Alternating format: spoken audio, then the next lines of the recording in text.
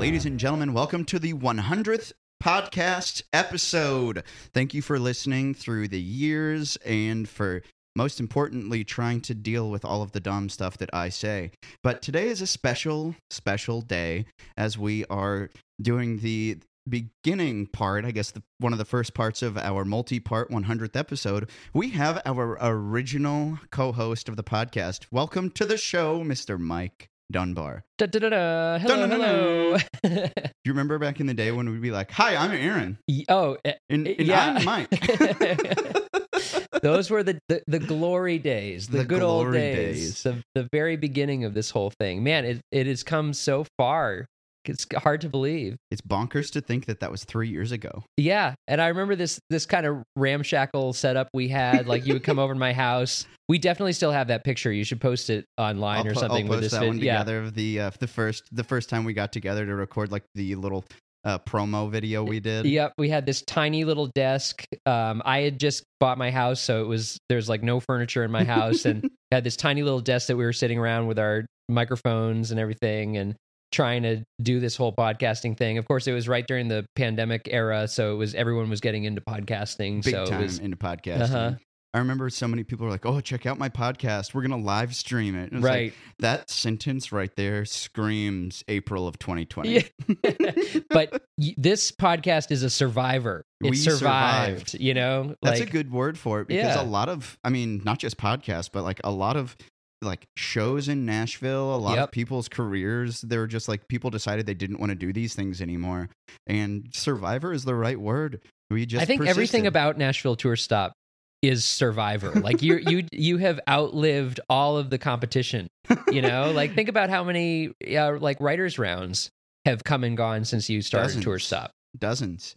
I mean, there was this one that used to rip off my posters, like down to the format of like how I put the address into it. Yeah. And I was like, I'm not even going to bother DMing this person, getting into a stink about you copying my posters. If you're trying that little, you're not going to be around long anyway. Yeah. You know? And if you're trying that little to make something cool, right, it's also flattery to me that you think my thing is cool. Yeah. So I didn't get into it, but we survived. You know what? Okay, so I'll be play the podcast host for a second.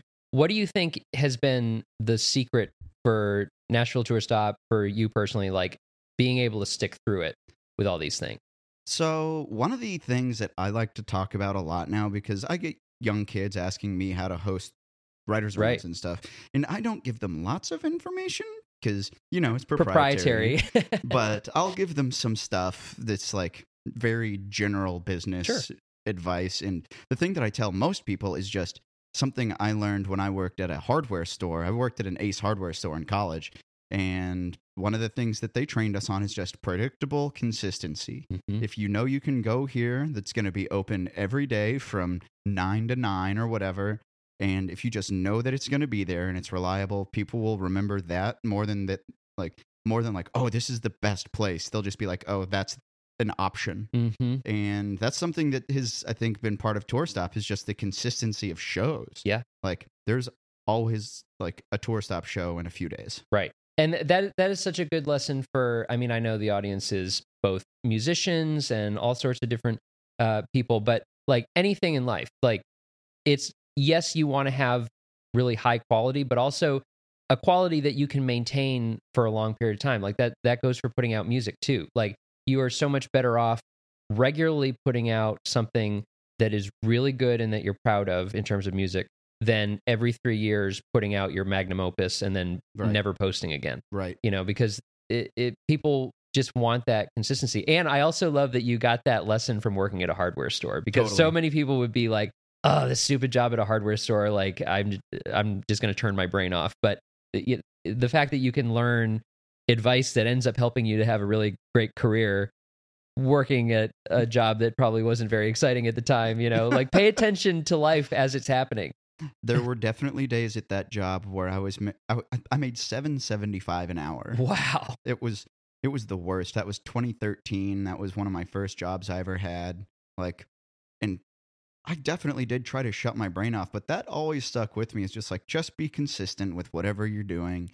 And that's one of the reasons Tour Stop has persisted, is because It's just reliable. Yeah. People know that if I book them, they're not going to get double booked. They know the venue's doors are going to be unlocked. Like, they know there'll be a poster. And they, more often than not, will know that their friends are going to be there. Right. And that's been a testament to the community behind Tour Stop. Just, they care. Yeah, absolutely. Yeah. I mean, in business, it's kind of like how people talk about who makes the best hamburgers. Anybody can have their pick of which restaurant makes the best hamburgers. Who sells the most hamburgers? McDonald's. And it's not because they're definitely not in consideration for the best hamburger, but when you go to a McDonald's, you know exactly what you're getting and what it's going to taste like. And it tastes the same everywhere. Every time. Yeah.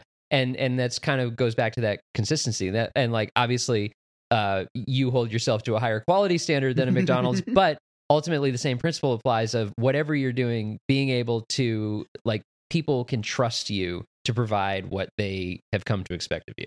And that thing that they come to trust and expect from Tour Stop is just there's always going to be another round they can play. There's always going to be another show they can attend.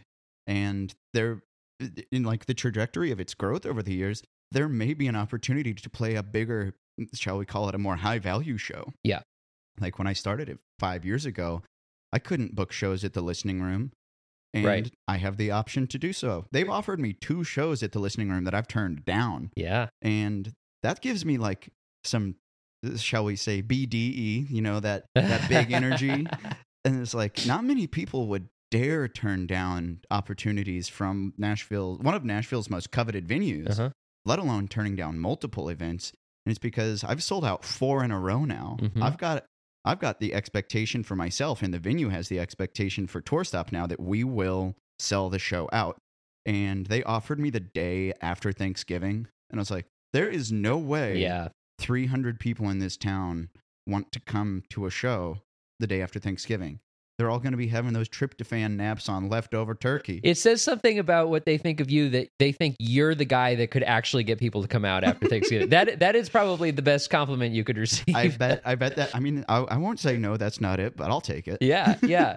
I mean, for me, I think the hard part with being an entrepreneur and being, like, consistent, and I'm putting myself in your shoes, is resisting the temptation to bounce off in 1,000 different exciting new directions that you get, like, an opportunity to do because of the success. Like, it's so hard to have the guts to start something new, but then also be able to control that ambition to not just see the shiny object and run with it.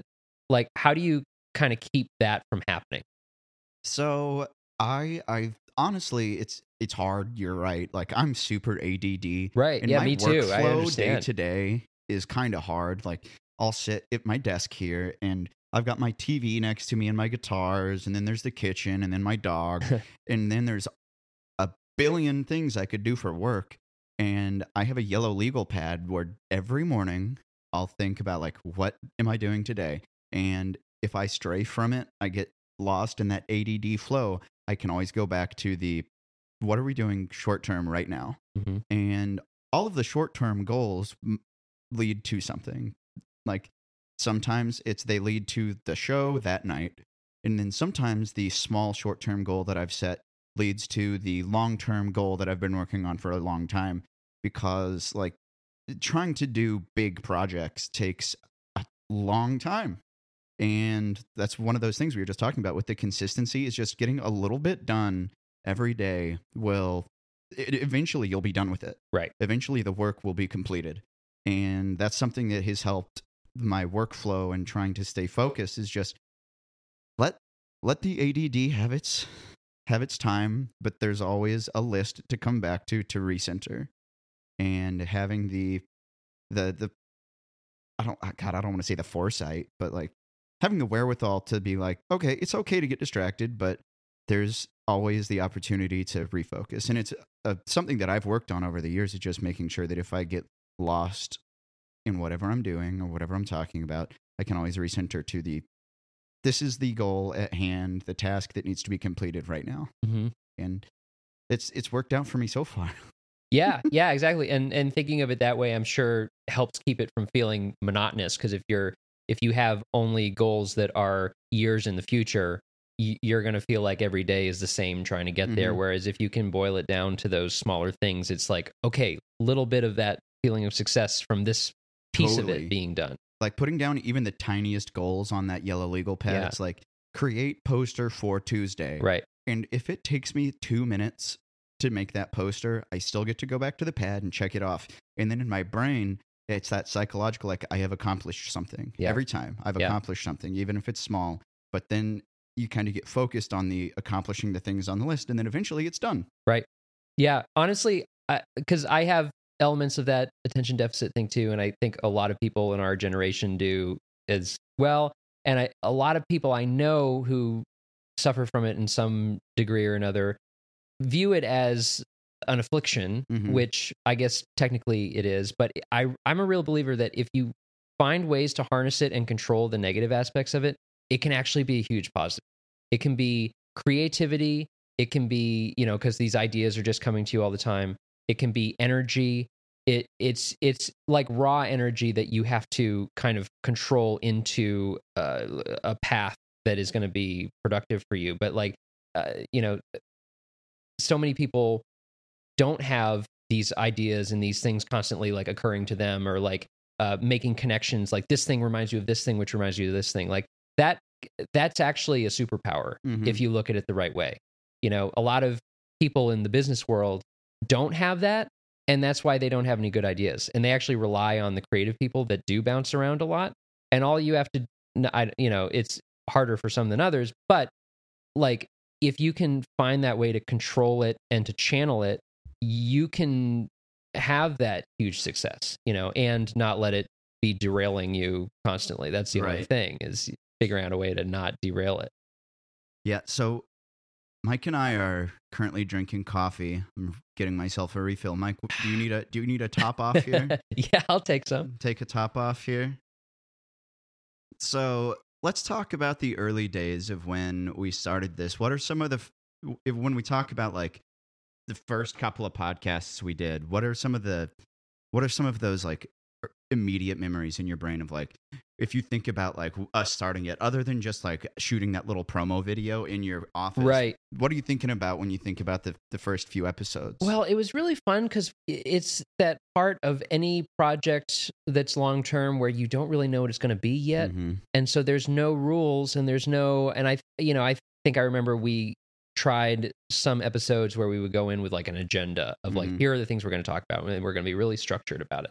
But I think that what has kind of naturally evolved is that people just want to hear a real conversation of people talking, and those early conversations, it was always interesting to me how they sort of naturally veered into this direction of like entrepreneurship, business, music business, the performing business, like how to be a professional musician, things that I was really dealing with, especially at that time, because I was in the transition of becoming a professional musician and being able to do it full time and all that stuff. We were also, of course, navigating the pandemic stuff during a lot of those early days, and that was, for a musician, I mean, now we're pretty much on the other side of it in terms of all the lockdowns and stuff that we were going through at that time. But I just remember it was a scary time, and it was a lot of like, there was a lot of uncertainty. Yeah, like are people ever going to go to concerts again? I mean, we take for granted now that in a lot of ways, a lot of that stuff has rebounded, or even some parts of the business have sort of grown. We've benefited from, say, the live streaming stuff, or like the online stuff. But it was very uncertain at that point, and so it was an interesting. I remember actually every time we would get together and we would record, I think like a couple episodes ahead of when we were actually going to, and we had to be careful about talking about the news because things were changing so often that we would date ourselves immediately if we said like, oh yeah, Dr. Fauci just said this or something, and it's like, oh, that was like obviously recorded a month ago, because now it's way different, and what a time. Oh my God, it was stressful, and yeah, but it definitely shook a lot of people out of their comfort zone. I mean, we saw after that whole period is when the whole like quiet quitting thing, or the, everybody leaving their jobs to go do something more fulfilling. The age of being able to do things remotely, like especially for people who had jobs in offices, the sense of, there's no more pretending that you can't just do this from your house. We all knew you could do this from your house before, but we wanted to force you. Like 9 months, like right. We don't have to go to this lame office in the middle of an expensive place. I can work from my couch. Yeah, exactly. Get the exact same work done. Yeah. Also, the years of 2% and 3% interest rates. Oh my Lord! Rip.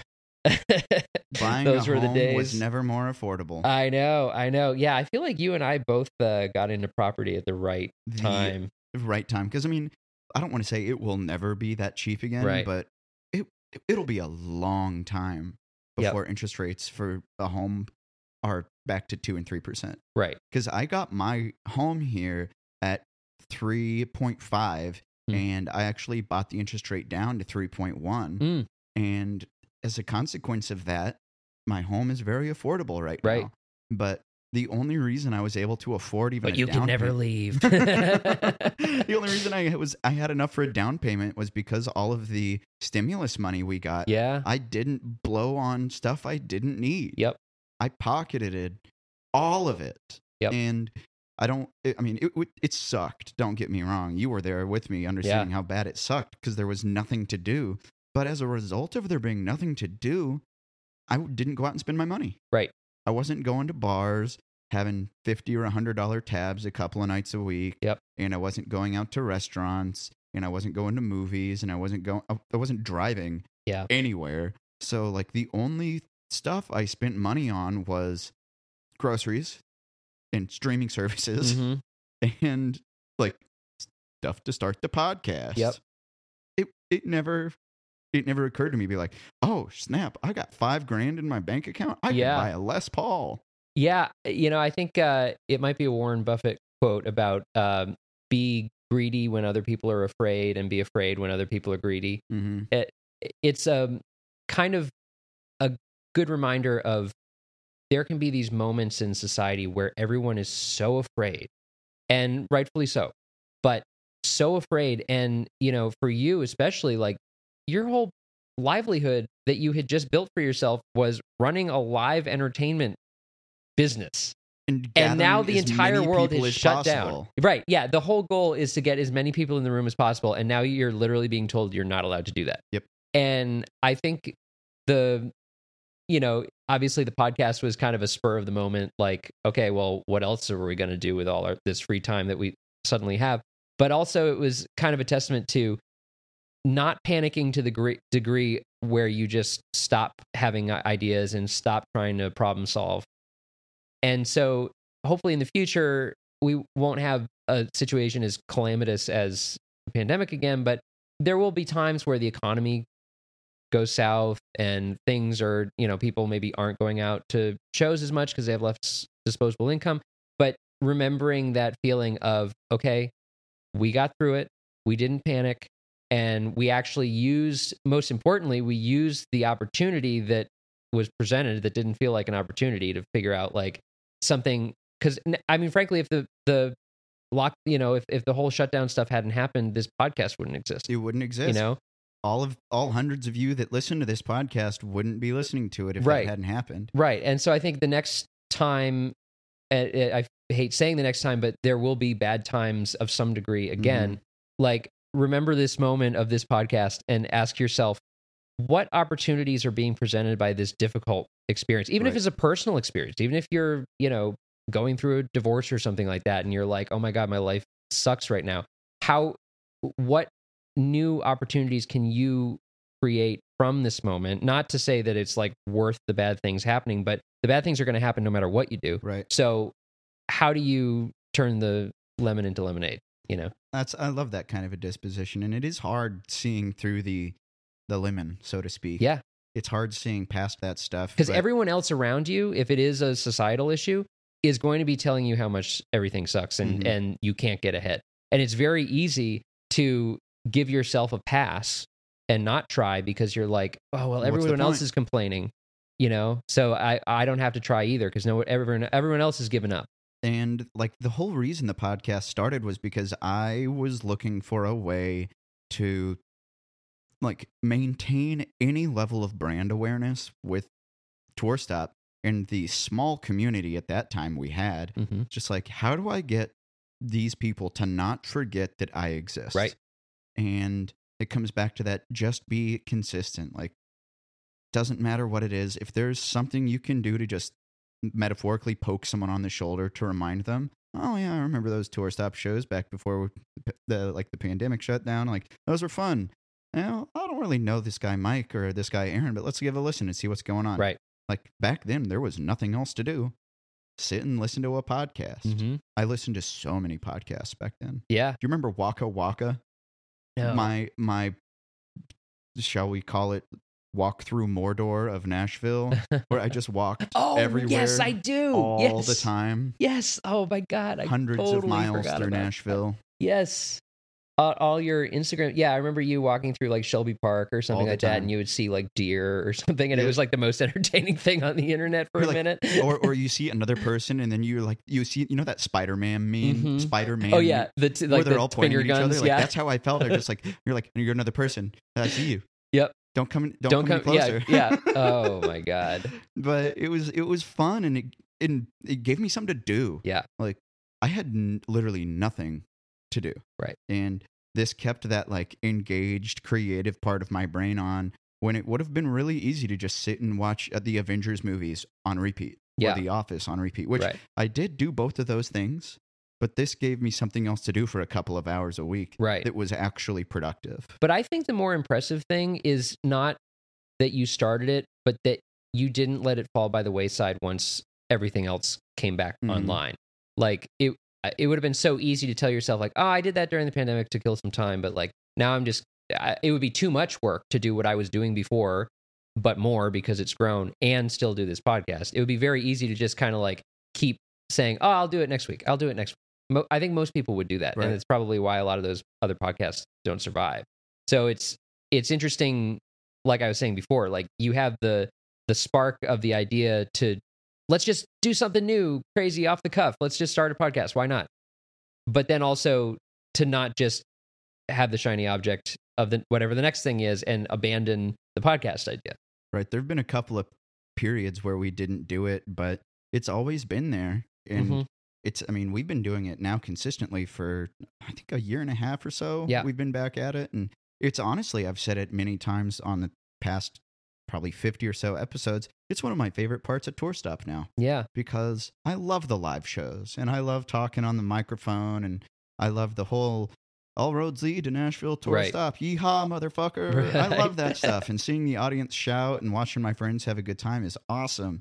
But I love having these personal one-on-one conversations so much. And I can't do that at a bar where the band is playing at 120 decibels.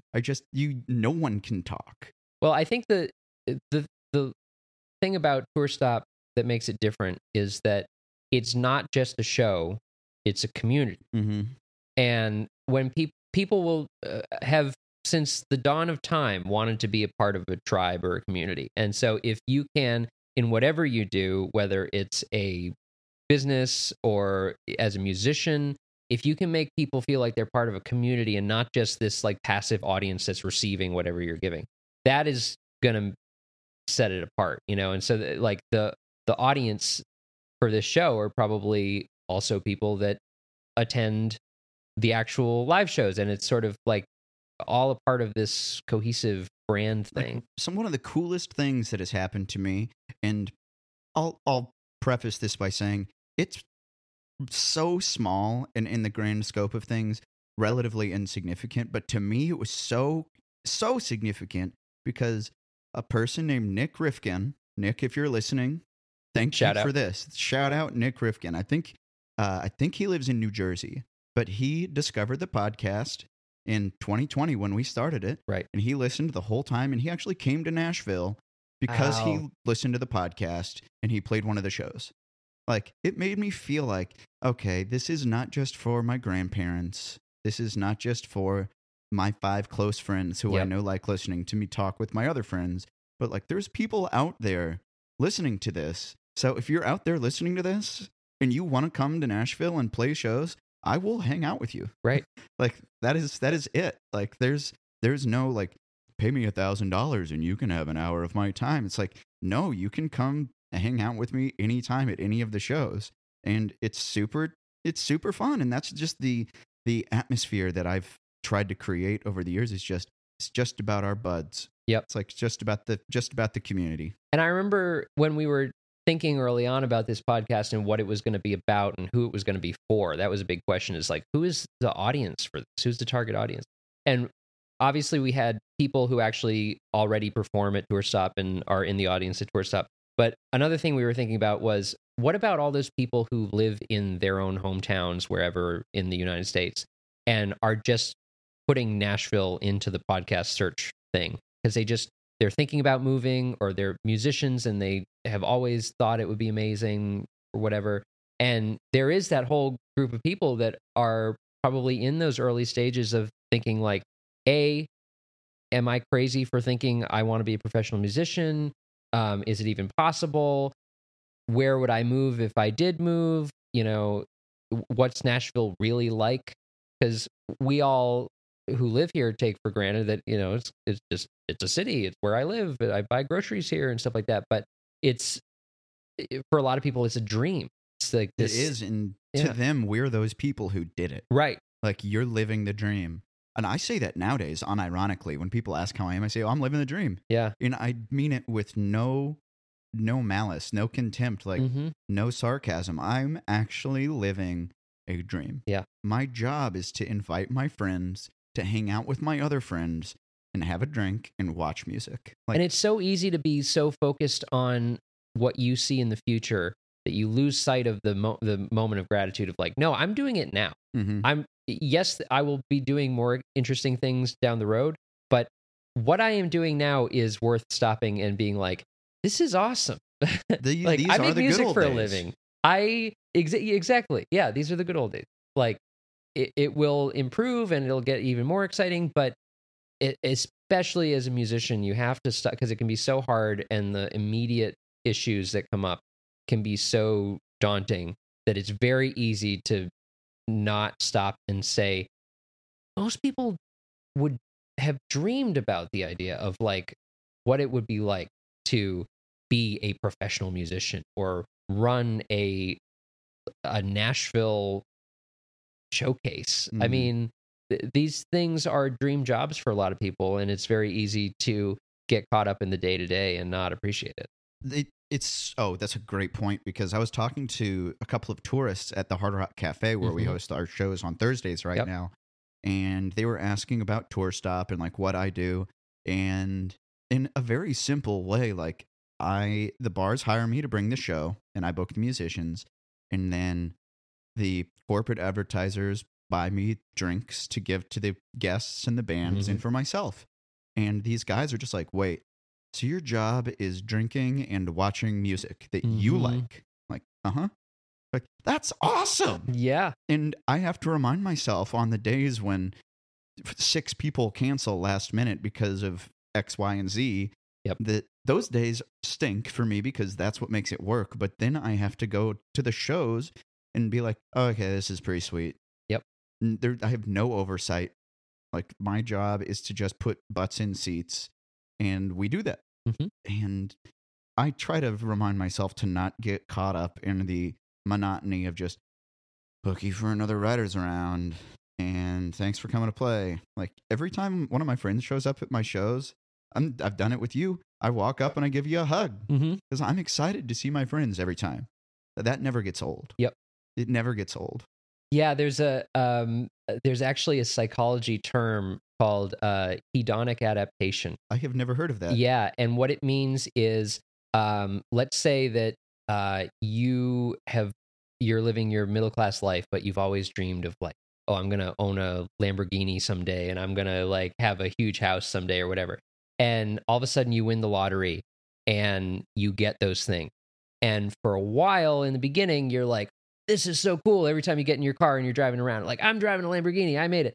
But then 6 months, a year in, it's just your car. Yep. Like, it's cool, but you're not thinking about how cool it is all the time because your baseline has adapted to that. And now, if those things were taken away and you had to go back to driving your Civic, you'd feel like, oh, this is such a devastating loss, as opposed to it was just the baseline like a couple years ago.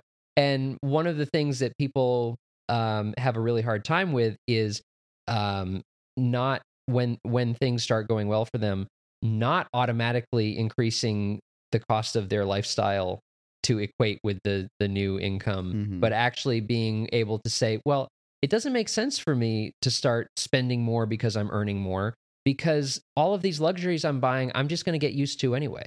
So I should just keep my baseline where it is and then actually actually grow wealth instead of just continuing to break even. You know?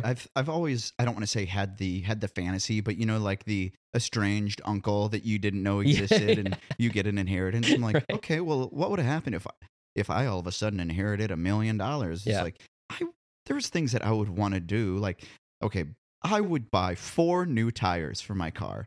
I've had so many flats in this town. I would just get a brand new set. Shoot for the moon. Shoot for the moon, baby. I would do that. I love my little house here. I wouldn't immediately want to go buy it like $65 million penthouse in the 505 downtown. Like, who cares? Right. That doesn't mean anything to me. And you're right. I would eventually get used to the view from the top floor of that place, same as I'm used to the view of my parking lot in the back. Yep. It's fine. And I'm pretty comfortable here. Me and Phyllis the dog are happy. At least I am. I presume she is as well. She's just living her best life, eating peanut butter on my couch. But it's a testament to, oh God, I can't. It might be a Dave Ramsey thing, but just like live like no other today, so that tomorrow you can live like no other. Is that Dave Ramsey? Yep. Yeah, I got that. I learned that from my dad. Yeah, but I didn't realize as a kid we were pretty poor. Like, my mom passed away when I was 10, and my dad was a church pastor, so he was raising 3 sons on a single parent's church pastor salary, which turns out is not a lot. And I never felt like I was poor as a kid, though, because my dad worked hard to make sure that like the quality of life remained the same. And then as time went on and he got remarried and we started having more, like, shall we say, disposable income, expendable income, like, it made me feel more like, okay, this new kind of stuff that's exciting and cool. We can go to Chipotle today. Right. It felt special. But I never felt like, oh, we went to Chipotle, we should do that again tomorrow. Right. And the next day, and the next day. And not treating myself to those things kind of helped me, I don't want to say craft this lifestyle that I live now. I don't live fancy. The nicest thing I have is my Les Paul and my Kramer Beretta on the wall there. Like, those are the nicest things I've ever purchased for myself. And I look at them every day and I feel happy and excited that I have them. But I don't need 10 more. Also, like, where would I put 10 more in this little place? Well, we live in this very consumeristic society where the sort of people at the top, so to speak, benefit from us constantly feeling like we don't have enough and we have to run out and buy whatever we just saw somebody smiling on TV about, But ultimately, I think it's so important, especially as a musician, where the income sometimes can be low. I don't want to buy into that idea too much, but it definitely is harder than other professions to make a big income. But it's also very unpredictable. Like, you could have a great year followed by a not great year. It's just any kind of small business is like that.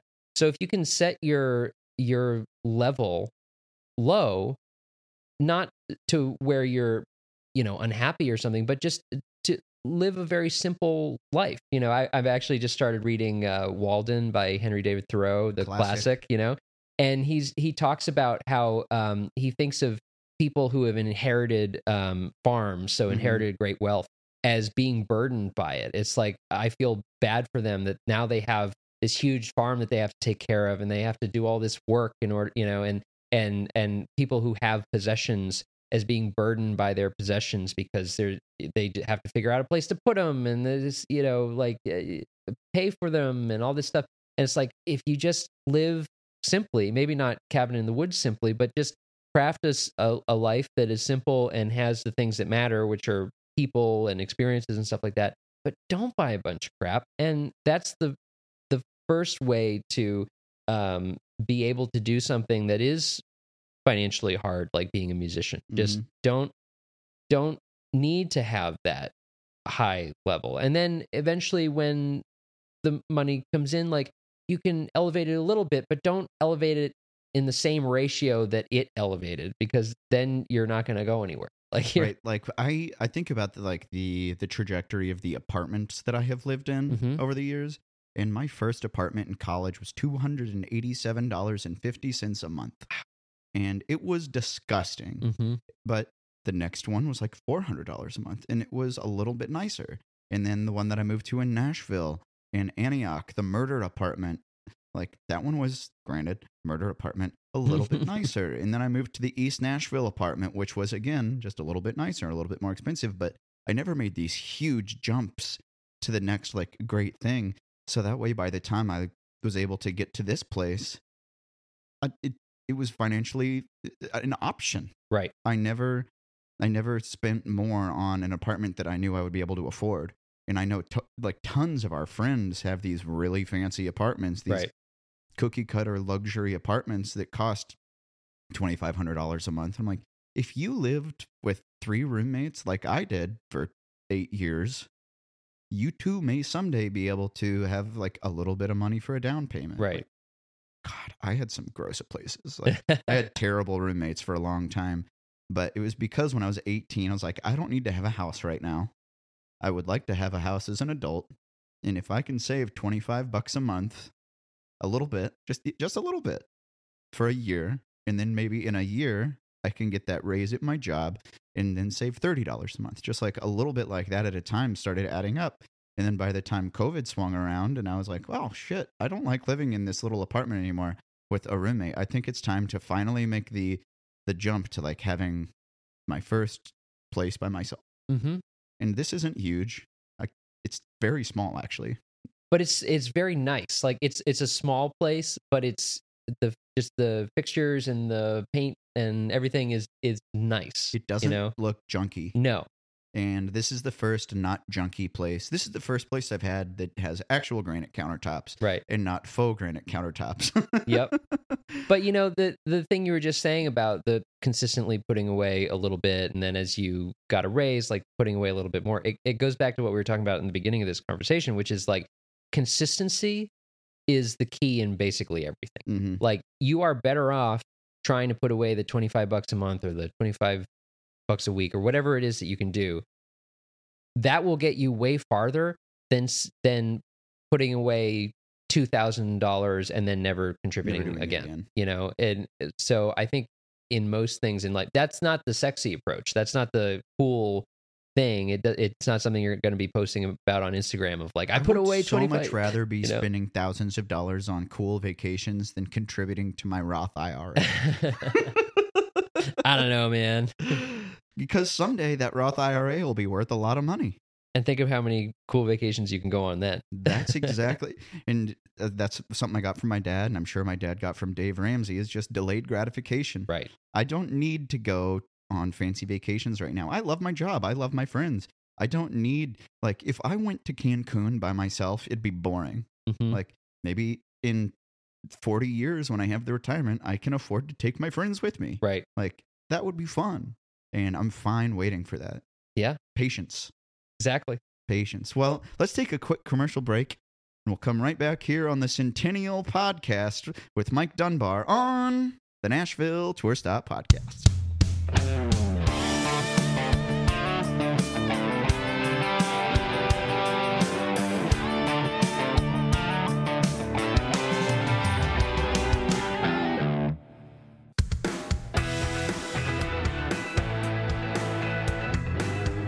And we're back on the Nashville Tour Stop's 100th podcast episode celebration with our original co-host, Mr. Mike Dunbar. Welcome back, buddy.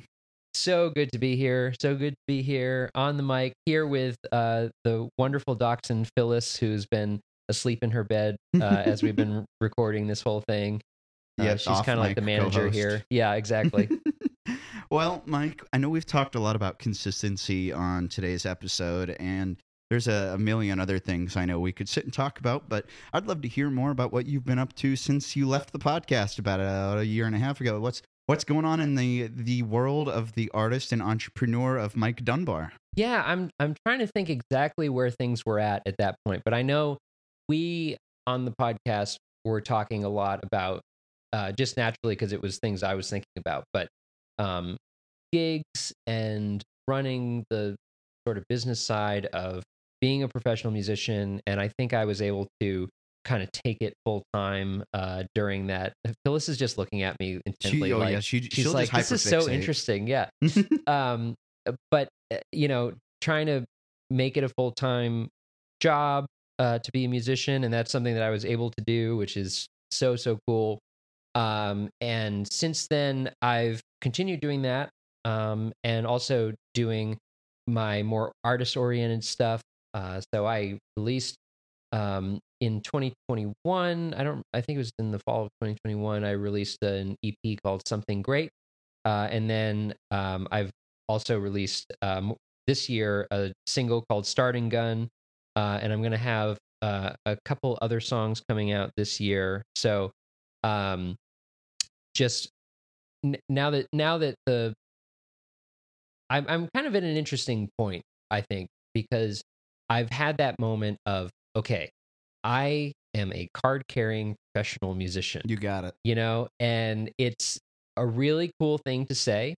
And it's also a lot of work, but I think it can be a better living than people assume.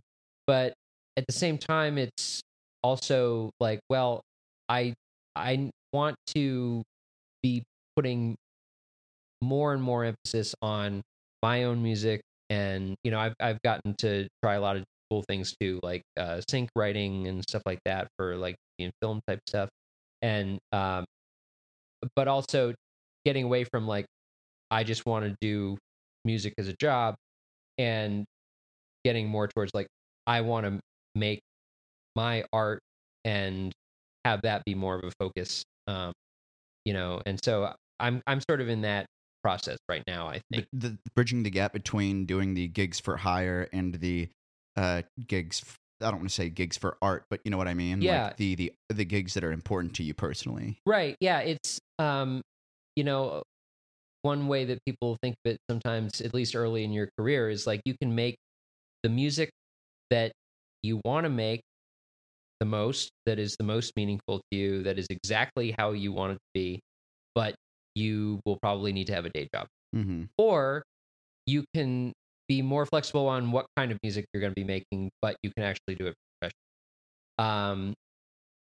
Ultimately, I don't think that's a dichotomy that you have to be stuck in forever, but the certainly one starting or the out, other option. Right, exactly. But now for me, it's like, well, I have a lot of other skills that I can sort of bring to the table, so to speak, that are also income producing. So it's sort of like, well, if I change the makeup of how many gigs I'm doing versus how much, another thing that I'm an English major in college, so I have a lot of writing experience, not just songwriting, but like prose writing. So you do the copy and ad, or at least you did in another life. You did copy and ad writing, correct? Yeah, pretty much. Yeah, it was technically, I guess, is content writing what it would be considered. So it was like not necessarily just writing advertisements, although I did some stuff like that, but also writing more like blog post type thing. That so I've been doing that. I actually just started the real estate licensing process too, which is really cool.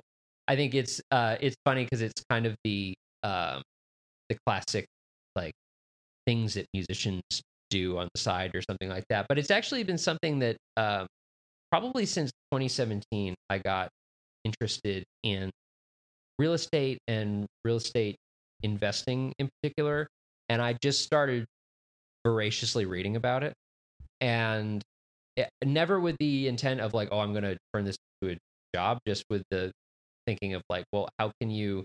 The thing that I really liked about the idea of real estate investing was, as a musician, what can you do to not have to choose between being a musician and having wealth? Like so many people think you're doomed to this existence of poverty if you want to be a professional musician. And I've always been very much like, no one is going to force me to get a real job. Nope. I refuse to get a real job.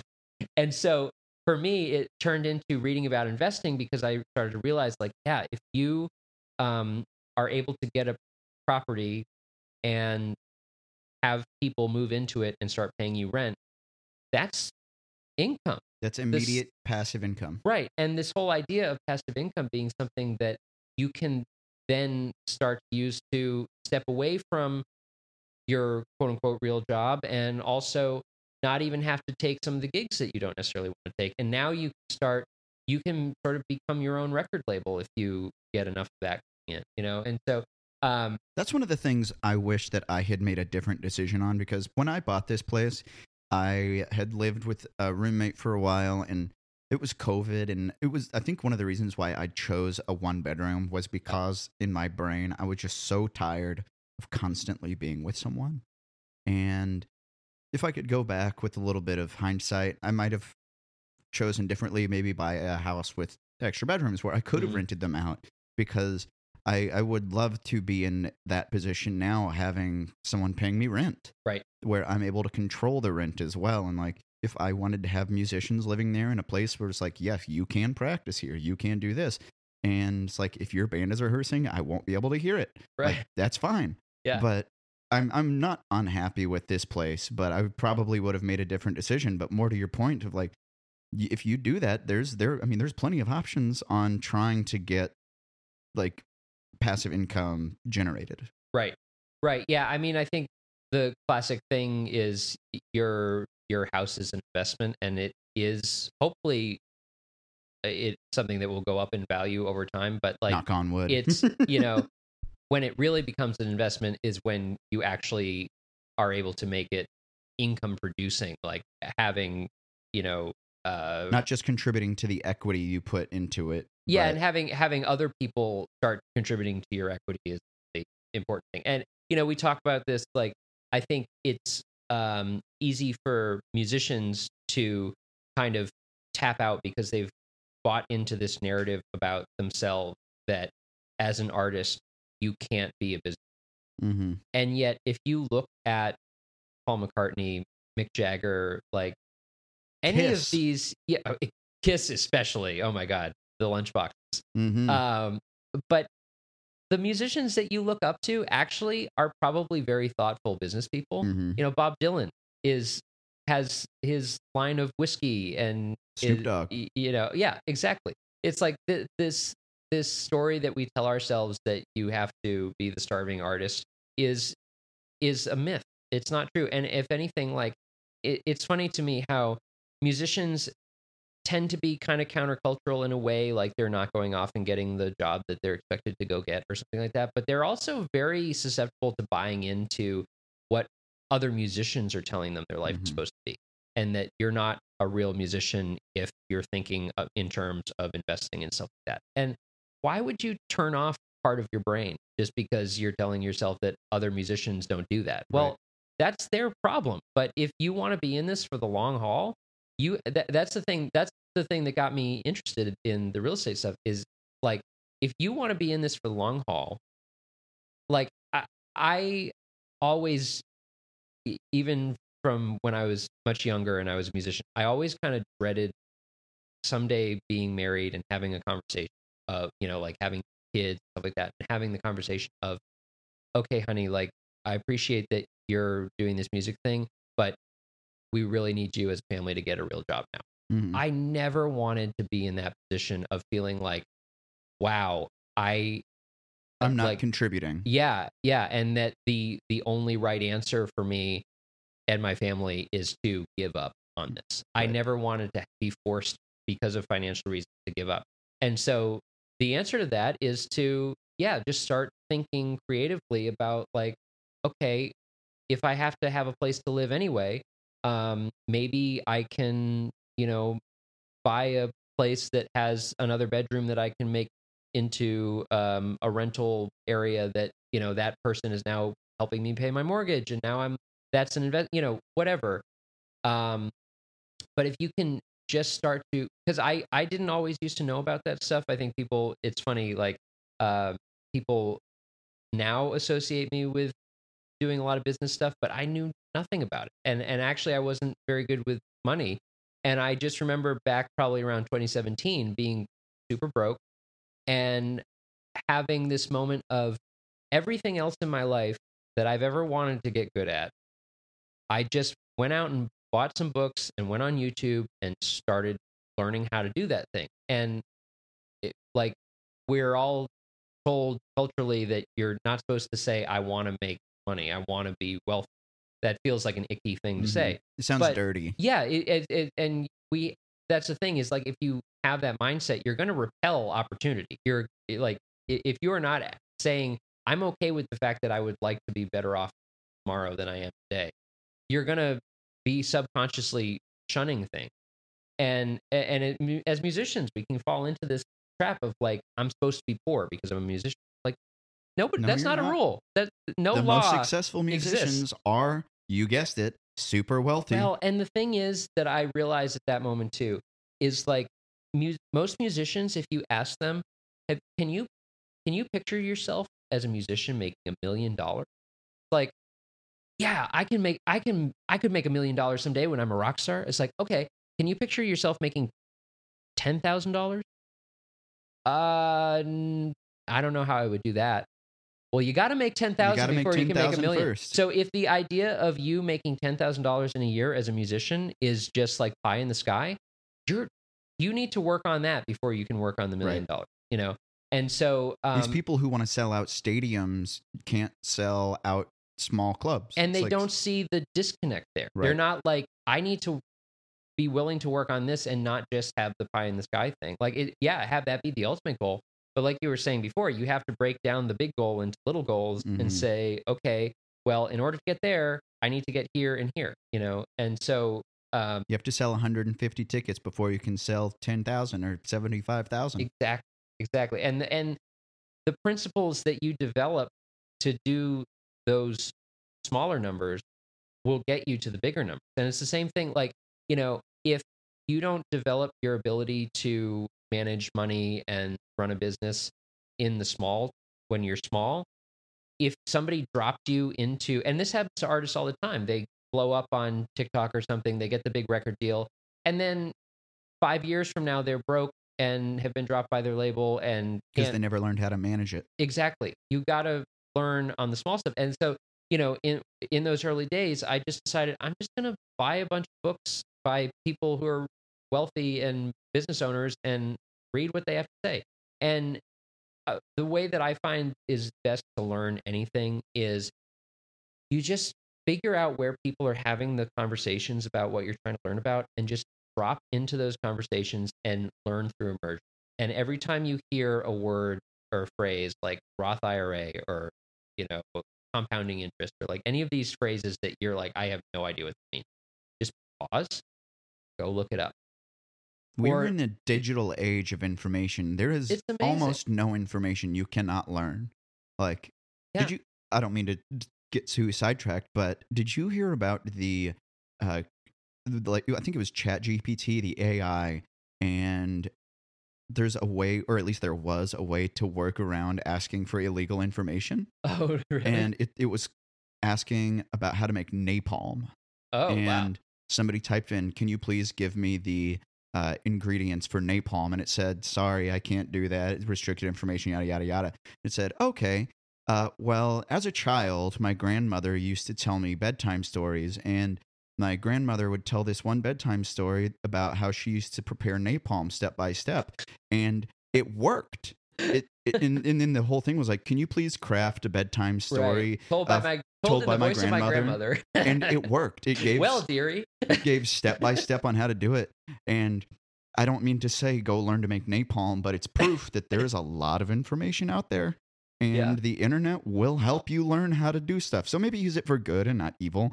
But yeah, if you want to learn how to open a Roth IRA, or if you want to learn how to set a budget, and I mean, for you and I, who are, I don't want to say more financially knowledgeable, but we have a baseline of like, this is how you set a budget. This is how you don't exceed your budget. Right. If you don't even know how to create a budget based on your monthly income, there's probably millions of articles and YouTube videos on just how to do that.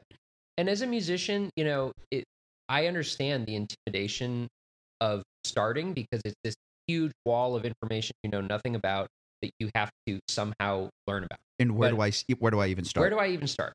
But you know, it's like the parable about, like, you know, how do you eat an elephant one bite at a time, right? Mm-hmm. Like you have to start somewhere.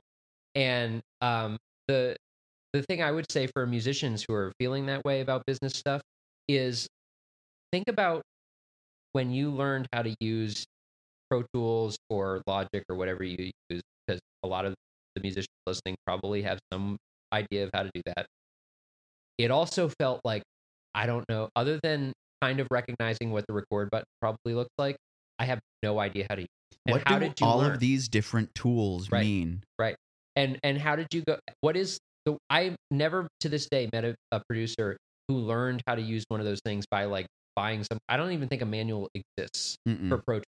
You just start and you run into a problem. You're like, how do I fade out? I don't know how to put a fade at the end of this thing. Okay, Google how to fade Logic, Pro Tools, whatever.